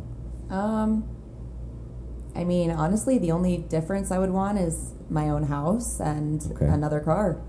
Okay. And that's pretty much it. If that's not a lesson in happy. dude, you know what? I love that answer. If that's not a lesson in being happy with what you have, Yeah. What more do you need? Right. A happy family, a good job, people that care about you. I mean, truthfully, a good community of people around you. I mean, it's just funny. It's like, I think because you've been in the industry long enough and you've seen the ups and downs for it, like you recognize what's important. Yeah. Because there's so many people that start in this and they're like, I want the Lambo and I want the yacht and I want the, travel the world every day. And it's like, I think those are like super realistic expectations. Yeah. Like I just want another house, or I want a house, I want another car, enjoy time with my family. Yeah. That's it. Yeah. Ever Eat got good any food. any desire to own something like this yourself one day, or I mean, maybe. you want the stress that we have? It's the only reason why I'm saying maybe. Yeah, this shit's aged me a little bit. We always like to open up towards the end. I mean, I know we've been on for a little bit now. We always like to open it up to questions that maybe you've had about the business or about us, or anything that kind of piqued your interest that we've never had a chance to really talk about. So this is kind of a format for that. Okay. Well, how long have you guys actually been working with STEM, or just with the company that you're in with now? So for me, it was 2009. Okay. 2009. So I think you know this, but my wife Chelsea worked for Breathe. Yes. Yeah. And that's what got me into the STEM side of the product. And our story is pretty funny because I think a lot of people can relate to it, because one day she came home really pissed off because of how she was treated by her manager one day with some of the old school culture that they had. And we went to, I think, IHOP on Las Vegas Boulevard, got a pitcher of coffee and figured out a business plan to do it ourselves. Then we thought we were so smart and so capable, and we opened up in Town Square when that mall first opened. Okay. Right in front of the movie theater. Yeah. Vapor Las Vegas was the name. Okay. We lasted 6 weeks. Oh, no. And it just goes to show you there's so much more aspects to the business side. Oh, I bet. So, but after that was a big humbling experience, and I think the rest is history. I just didn't quit, just kept on trying different things, and I stayed in STEM. And what were you doing before? I had just gotten out of the Marine Corps. Oh, okay. Yeah, just gotten out of the Marine Corps. So. Got you. Yeah, he was straight out and then into business. Yeah. Which is that's always an interesting side of that story to me. Is it's like you come from, and I think you've talked a lot about how the military experience helped you understand principles in business that you didn't really recognize until you got into it. Yeah. How to be, what leadership is, and how to manage, young folks especially, which is a lot of what we deal with in this industry. Yeah. I mean, my rank when I got out as a sergeant, specifically small unit leadership, which is why I think I see things through a different lens with stores, kiosks, especially trade show teams. It's crazy the similarities between a trade show team and the military in terms you're of battle buddies. I mean, exactly the logistics of getting from point A to point B, to the loneliness you deal with on the road when you're gone, to close living quarters. Yeah. Close working so quarters. So now I have a lot of foresight. I can see potential issues way before they come up, just Right. because I know what they're going to go through, or what they're doing. So How long were you in the Marine Corps? I did 4 years active, 1 in the reserve. Oh, So I was in a place called Ramadi, Iraq, Oh, wow. in the Anbar province, right after, I don't know if you remember George Bush's surge troops. It was a big political hot button back then. So I got there right before the surge troops got there. Okay. And my experience is very unique and something that I'm very grateful for, because when I got there, it was very bad. It was one of the worst cities in Iraq at the time. Oh, man. And by the end of it, or let me take a step back. So I would leave we call leaving the wire, going out on mission, to actually expecting contact or engagement, to, by the end of it, leaving our weapons and body armors in the truck and playing soccer with kids in the street. Aw. It was a night and day difference. I always like that part of the story. It's to see all spectrums of it, where some guys that go over there and they only saw the bad, or Yeah. they towards the end they went there and they have like all these regrets because they didn't get to participate as much as they want, because it was, most of it was already over. Yeah. But aside from the small unit leadership stuff, even just knowing, like, my appetite for risk is different, I think, because I know no matter what, like, nothing will ever be as bad as some of the experiences over there. And Sure. also, part of the big reason why immigrants do so well in this country is because America's very luxurious. Like, we don't really know how good we have it. So I'm always grateful, even for some of the basic things we have in this country. Right. Take it for granted. And it's something we should really reflect on. I mean, look, your girlfriend's from Venezuela. Yeah. You know, Yep. She talks about it all the time. You get gas, you got to wait like an hour in a car line. Oh, and, her Wow. parents waited for like a week one time, I think. No, Yeah. maybe I'm exaggerating. I know it was more than a couple days though. Like Yeah. they had to trade off. That's insane. Her father was in line for a little bit, and then after like 12 hours, like her mom had to get in line. Whoa. Yeah. Well, it's because the government controls every aspect of the economy. Yep. Oh, that's horrible. A loaf of bread's probably like $20 over there. Last time I checked, money means nothing over there. Yeah. The Venezuelan dollar, whatever it's called, is it's so worthless that it's more worth for the people to make art out of it, like to make bags and then try to sell the bag, or to Oh, make wow. like a wallet and try to sell the wallet, because the actual currency is completely worthless. That's crazy. Yeah. Yeah, so it's something that, it sticks with me, But yeah, so that's what my experiences was. I high school dropout, joined the Same. Marine Corps, came back, and got involved with this. Yeah. And the rest is history. Yeah, and I always hate being the one that has to follow up after that. I always ask him first, and then I just let him go into the answer, and then I'm like, all right, cool, well, fuck me, because that's badass, and I don't have anything as cool as that to say. No, but truthfully, his story is something that I think once we started working together, changed my perspective on a lot of things. So much to the point now that like when we go places, I get the question a lot of times like, well, were you in the Marines too? Were you in the military Aw. too? And I'm like, No. hell no, bro. I wouldn't have lasted a week. I just learned all this shit from Marshall. My story is way easier, or more simple, I guess, than that. I wanted to play music professionally. I was a guitar player and a singer, and I had a talent at a young age. And my family was amazing, incredible with nurturing that and trying to get me to pursue music. And I did it for a while, but the problem, obviously, with the music industry is like I don't want to say you can't make a living, because you can. But trying to be like an original band, it's almost impossible. You're like Yeah. a real starving artist. Yeah, we tried to make our own music and promote our own music, and we had a lot of fun doing it, but it wasn't particularly lucrative. You had to be like a cover band, and I never wanted to go that route. Yeah. I just didn't want to play other people's music on stage. I just felt like you could just press play on your Right. and especially now, like Yeah. you can stream everything. So I'm glad I got out of the industry when I did. But I just answered an ad on Craigslist. I Really? I knew I His could. story is actually really funny. I could not pass a drug test to get into any job, because I just smoked like crazy weed back then. And so I was like, I tried to apply for Best Buy, and like I wouldn't pass the test. So like I answered an ad on Craigslist for a guy who was selling bed sheets in a mall. Okay. That's literally how it started. That's and like I funny. got to work, and I had never met anybody from Israel before, and the Israelis were like the ones that dominated the industry. And the guy literally came to me and he's like, okay, you sell sheet 25 to sheet 35. Okay, good luck. Okay, good And luck. he just left me. And I'm like, Hold on, how old were you again? I was like 17, 18 years old. Because when I first started, I was still trying to do music. So I was like, I would do like music on the weekends, and the weekdays I would work to kind of pay for like, studio time. Yeah. Because it's an expensive career. Truthfully, if you're trying to go down into it, you got to spend a lot of money to do anything with it. And I just decided one day, I'm like, I'm gonna fucking sell these sheets, bro. Like, I gotta make some bread, and I'm gonna sell the hell out of these sheets. So I just started like looking at the packaging. I'm like, all right, Egyptian cotton. Okay, 1,000 thread counts. Okay, what does thread count mean? I have to learn that. Okay, what? Maybe I'm gonna ask them what color their bed set is, and I'm gonna say, oh, this color would go great with that. Like, I just bullshitted my way. And the second the guy was like, oh, this guy knows how to bullshit. Then he owned like 8 other carts in the mall, and he started moving me around from like cart to cart. He was like, okay, now you sell kids' toy. And so then I was selling helicopters. And he was like, okay, now you sell hair straightener. And I was like, all right, I'm going to sell hair straighteners. And then the one that I hit it big on were those, they still sell them, those power balance bands? Yeah. Oh, yeah. Those little, like, weight bands, whatever. And, man, I freaking murdered that product. Because it was, like, right at the peak when they were hot. And I crushed it. And my boss at the time was, like, just totally, like, head over heels with the idea of having, like, a young American kid, like, run his business.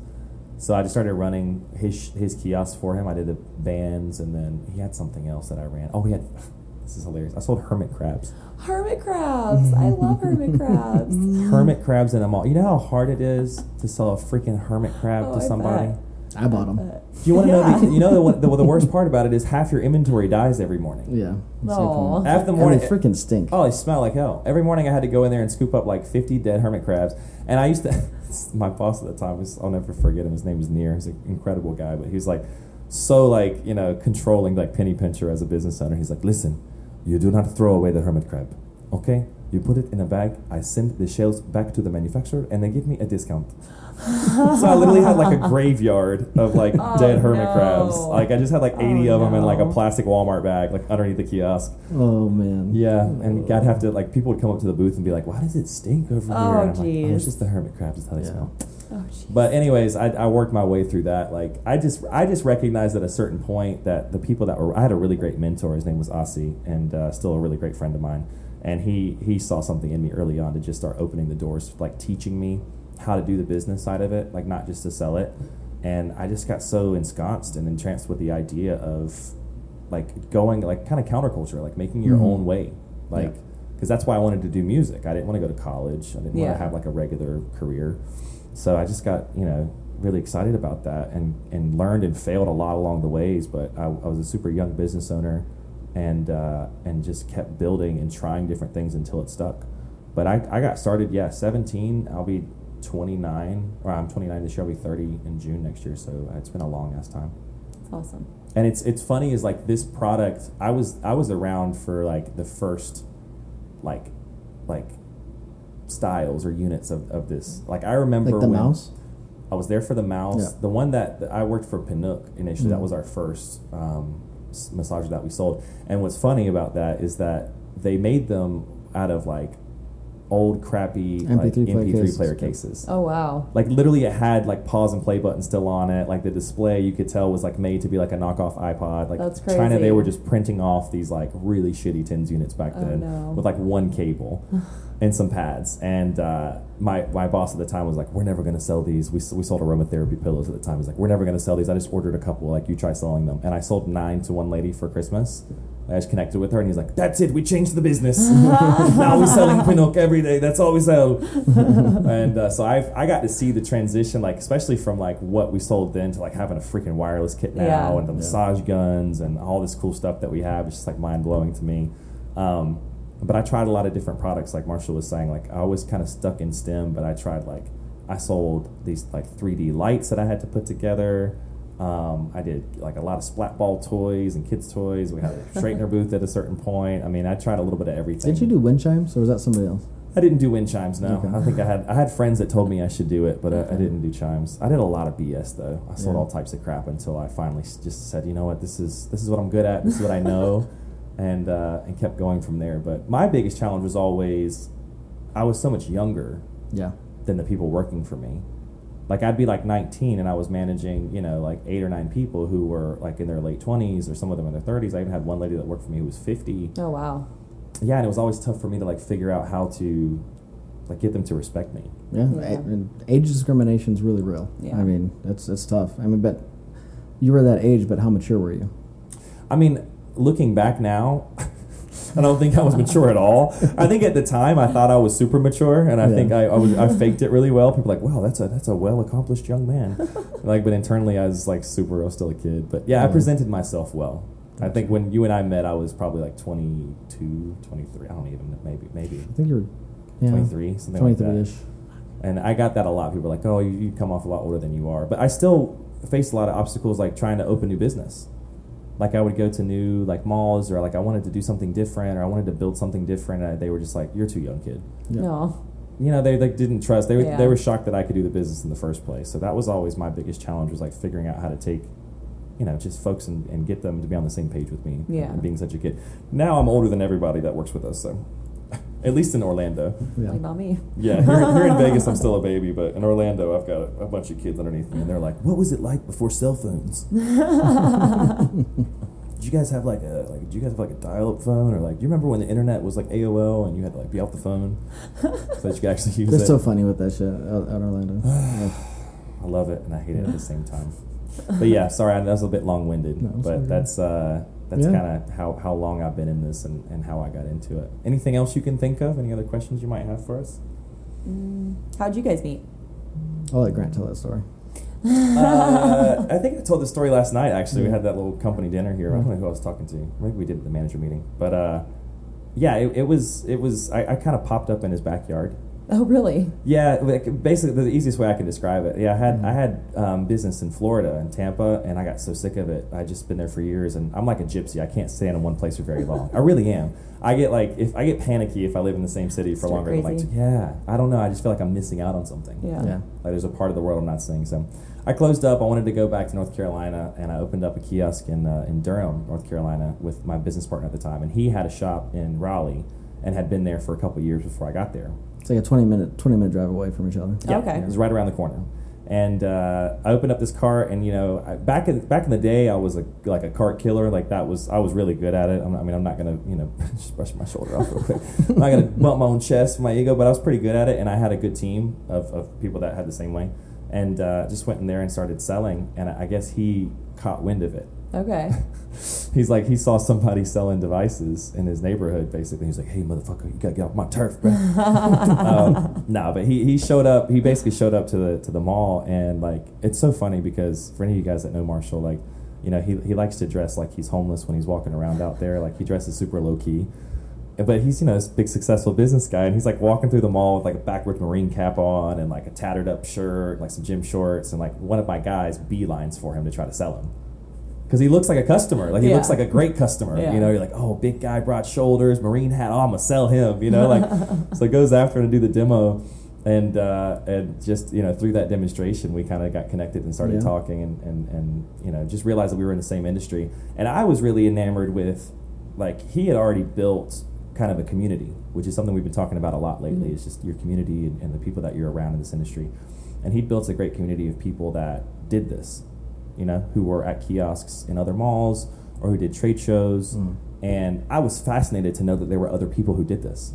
Yeah. Because in most malls, in specialty retail, you have people who do skincare, you have people that do hair straighteners, or there's like a small group of them, and they're kind of connected. But as an American guy, I was always kind of on the outskirts. Yeah. Because they come from Israel, they come from the Middle East, and they kind of band together, and it's great to be a part of that. And they really welcomed me with open arms. I always felt like I was a part of that group, but you still feel like you're not that person, like you're not there. Yeah. I can't speak the language. I don't understand the culture. Totally. So I always kind of felt like an outcast. And then here comes this guy who's like in the business, in the industry, who's found other people that are doing the same thing. So I was just enamored with this idea of being connected to something bigger. And I started off as a distributor. I just was ordering product from him and selling. And I think an opportunity came up for you to go to Florida to start doing solar. Mm-hmm. And that's really when you kind of came to me and said, hey, I've got some business here already. I've got a couple of locations. What do you think about partnering up? And that was kind of our first step into doing that. That's awesome. There were a lot of obstacles and challenges, through learning how to work in a partnership, because I have like a problem with authority. We all do. That's why we're here. I think most people in this business do, yeah. And I wasn't used to having somebody, not like to answer to, but like someone that I had to check with all the time. I was always the one that was the boss. So it was weird for me to learn that dynamic. But I have to say, I think learning to work together with people and like becoming like recognizing how to be humble and really establishing humility in your life can open so many doors. Definitely. Because once I learned to kind of like shut my ego up and focus more on the big picture, focus on what business could be and what we could do together, you know, the doors just kind of came down. We really started kicking down doors, honestly.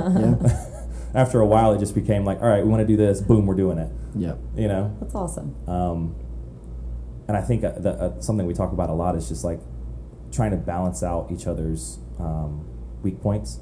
And I think that's something that he and I recognized early on, you know, because I can't stop talking, clearly. I'll never shut. And he's more quiet, more reserved, but you need that balance. And that's like the easiest metaphor I can give you. Attract. And I'm sure you could tell, we complement each other's strengths and weaknesses. Oh, yeah, definitely. Yeah, so that's kind of how we met up. And, you know, I think when Breathe became something on the table, it was a no-brainer for us. But it's been one of the bigger challenges, I think, for both of us. Well, hold on. Let's talk about how that became very real for you. I think when Breathe was, because we talked about this, when I brought Breathe to the table and said, hey, we have this opportunity. Yeah. I'm going to try to work this deal with Sean. Yeah.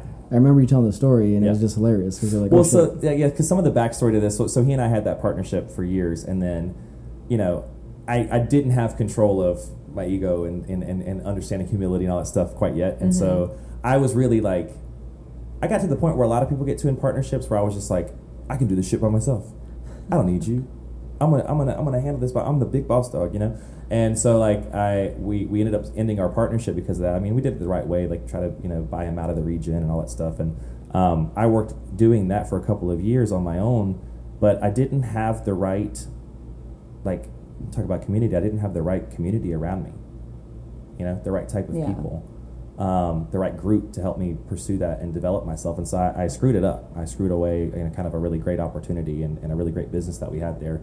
And so I say that to say when Marshall and I started working together again, I had just come off of like extreme failure is the best way I can say it.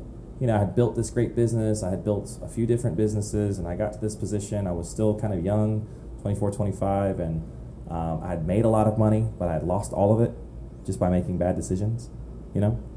And I came off of this extreme failure of like losing my business and, losing my financial security and really not knowing what the hell I was going to do, like where I was going to go. And he and I started working through somebody else. And when we got back to the table about working together, I think there was some hesitation from both sides. Mm-hmm. We weren't quite sure. We knew there was something there. We weren't sure how we were going to make it work because it didn't work out before, for various reasons. Yeah. But I think we were both ready to figure out a way to move forward. And so I started just going on the road selling these neck rollers, these neck massagers at the time. And I still wasn't 100% convinced. I was going to shows and I was selling this product and I was trying to find a way to build the business, but I just...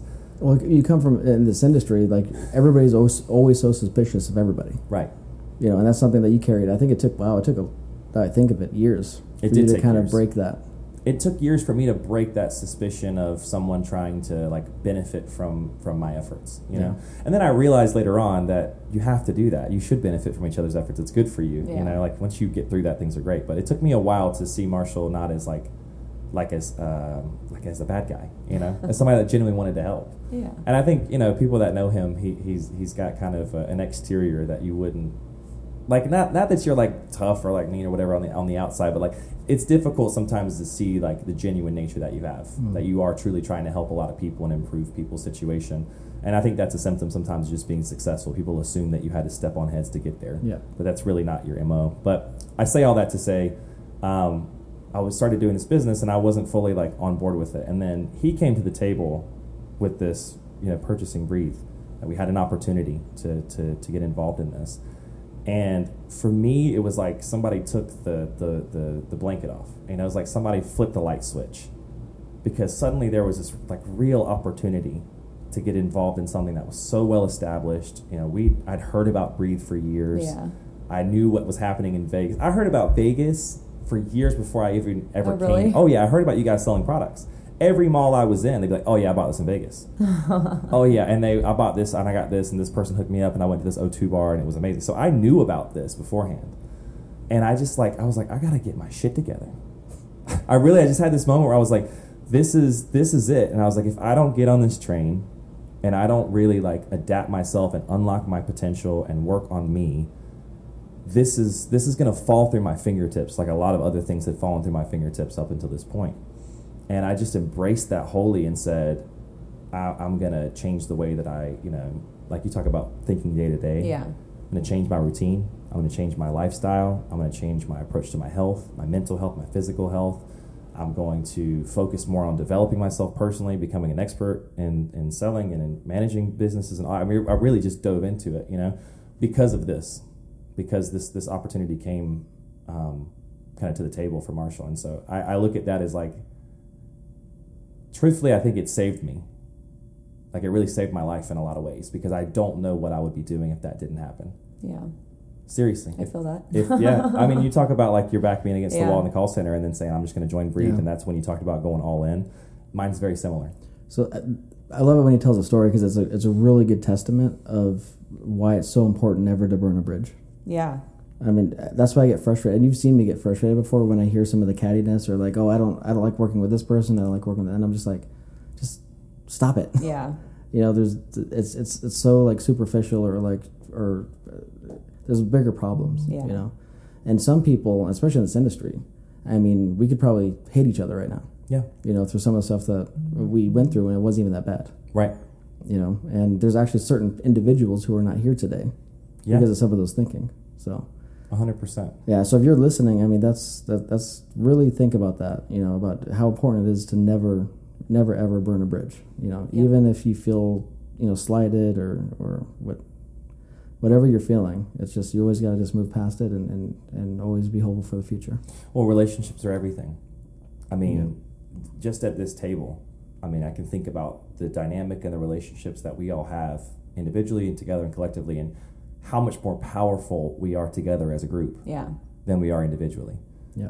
And there's, like you said, there's been 100 situations where we could all point the fingers at each other and say, well, if Grant didn't do that, well, if Heather didn't do this, with Marshall didn't, then I would be XYZ, you know? But you don't focus on how you got here. Right. Not only that, but it's like if you're holding a grudge, that just takes out so much negative energy out of your body that you could be putting towards something good. Yeah. Yeah. It took me so long to learn that. I mean, it's something I still work on, but it took me so long to learn that. Yeah. Yeah, it takes a lot of grace to look at someone and be like, okay, well, this happened, and but time heals all wounds, and understanding that you're probably not the same person. Maybe you are, maybe you aren't, but chances are, it's still worth moving forward and trying again. So. Well, your network is everything, mm-hmm. and not just in this business, but in business in general and in life. I mean, your network, who you know, and how you work together, and how you utilize each other is really what makes the biggest impact.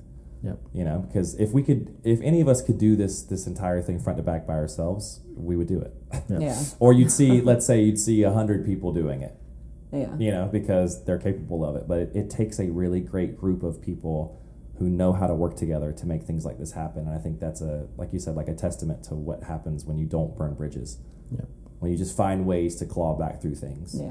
And when you realize, unless something egregious has happened, truly egregious, malicious, that's where I draw the line. Right. I can live with mistakes, or I can have understanding of another party of how they thought at the time. But when it's just downright calculated maliciousness, that's when you're cut out. Yeah. Right. Everything up until that point, we can sit down, we can figure it out, we can work over it. So that's the long story, kind of how we ended up continuing to work together and how we got to I like how she just flipped the script on us. Yeah, it's great. I'm going to ask you some deep questions. Yeah. This is fun. I mean, this has been some of the best fun I've had in the podcast is when they end up asking us questions. And it makes me realize, I didn't realize that a lot of people didn't even know some of this stuff. Yeah. Well, folks that are really close to us know it, but yeah. I think it's good to know kind of how we got here.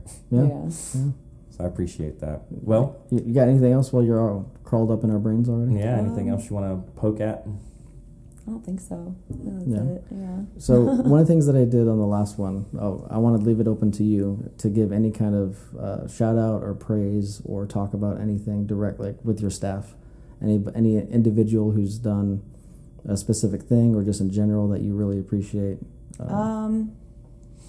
I mean, I love all my staff, honestly, but I mean, the main people who really are my rocks are like Annie, Shara, and Erica. Those are my like 3 go-to girls that I know will drop anything for me. That's awesome. Yeah. And those are 3 rock stars. Oh my God. Yeah, Love when I think about rock stars in the company, those definitely make the list. Yeah. Anybody, from the old days you want to shout out in case they come listening? I mean, of course, Mel, like I love her. Shauna Deanne, if you ever listen to it. Yeah, I mean, I loved them. I mean, I know Deanne was beloved by a lot of the girls. Well, I think it was someone was telling me just how passionate her meetings were sometimes about her story of like. I think it was Nicole. Yeah, she would always explain everything about how she would do things for herself in her own personal life and how it she would put it in the business. And I mean, I think for us, for me personally, because I'd been exposed to Breathe earlier, I was like, used to look at Shauna Deanne and I'd be like, wow, like these are some big shoes to fill. Yeah, for real. Yeah, like that's. Yeah, when we first came in, I rarely see Marshall nervous. Yeah. When we first took over, he was like super nervous about how he's being perceived and how he speaks and like how he doesn't mess up the current flow, because I think they had just they truthfully built something so incredible that's a legacy in Vegas. Yeah. I mean, people know a lot about about the company, and it has a lot to do with their passion. Yep. Very true. So. All right. Well, I think you got nothing else, Heather? I don't think so. Well, it was a pleasure having you on. Thank you so much for taking the time to do this. For those of you that don't know, Heather doesn't enjoy public speaking, so I think she did an awesome job. Awesome job filtering all of our difficult questions and our aloof ones. How about and this? you just sold an 18 for $355. Let's go. All right. Didn't we do this last time too? Is there anybody that you would nominate within the company to do the next podcast? Or do one podcast with us? I'm losing my voice. Oh God, I don't know. Yeah, right? Tough question. That is a tough question. Somebody that might have something interesting to talk about. Doesn't have to be about work. I don't know. That's a... Okay. I'm not sure. I'm really surprised you didn't put Mel under the bus. I'm not I mean, of course, I was thinking Mel, but I mean... If we interview Mel, it's going to be all about you. Like, tell us every embarrassing story you have. She has so many. Go right ahead. Yeah. Go right ahead. They're good ones. Looking forward to that. Okay. Lots of good ones. All right. Well, thank you for joining us. You're very welcome. Until next time, thank you, and talk to you later. So, guys, please join us next week when we have the Armenian Better, the master of NFTs and all things NFT related. Sup. So all y'all wondering what's up with the Sup Duck stuff, you're about to hear exactly the influence behind a lot of this on our crazy journey into the NFT world that we've been experiencing. Well, yeah. Sup Ducks. Sup Ducks. King Toads. King Frogs. Thick Boys. Thick Boys. We'll talk about all that and more next week. Please join us. Thank you.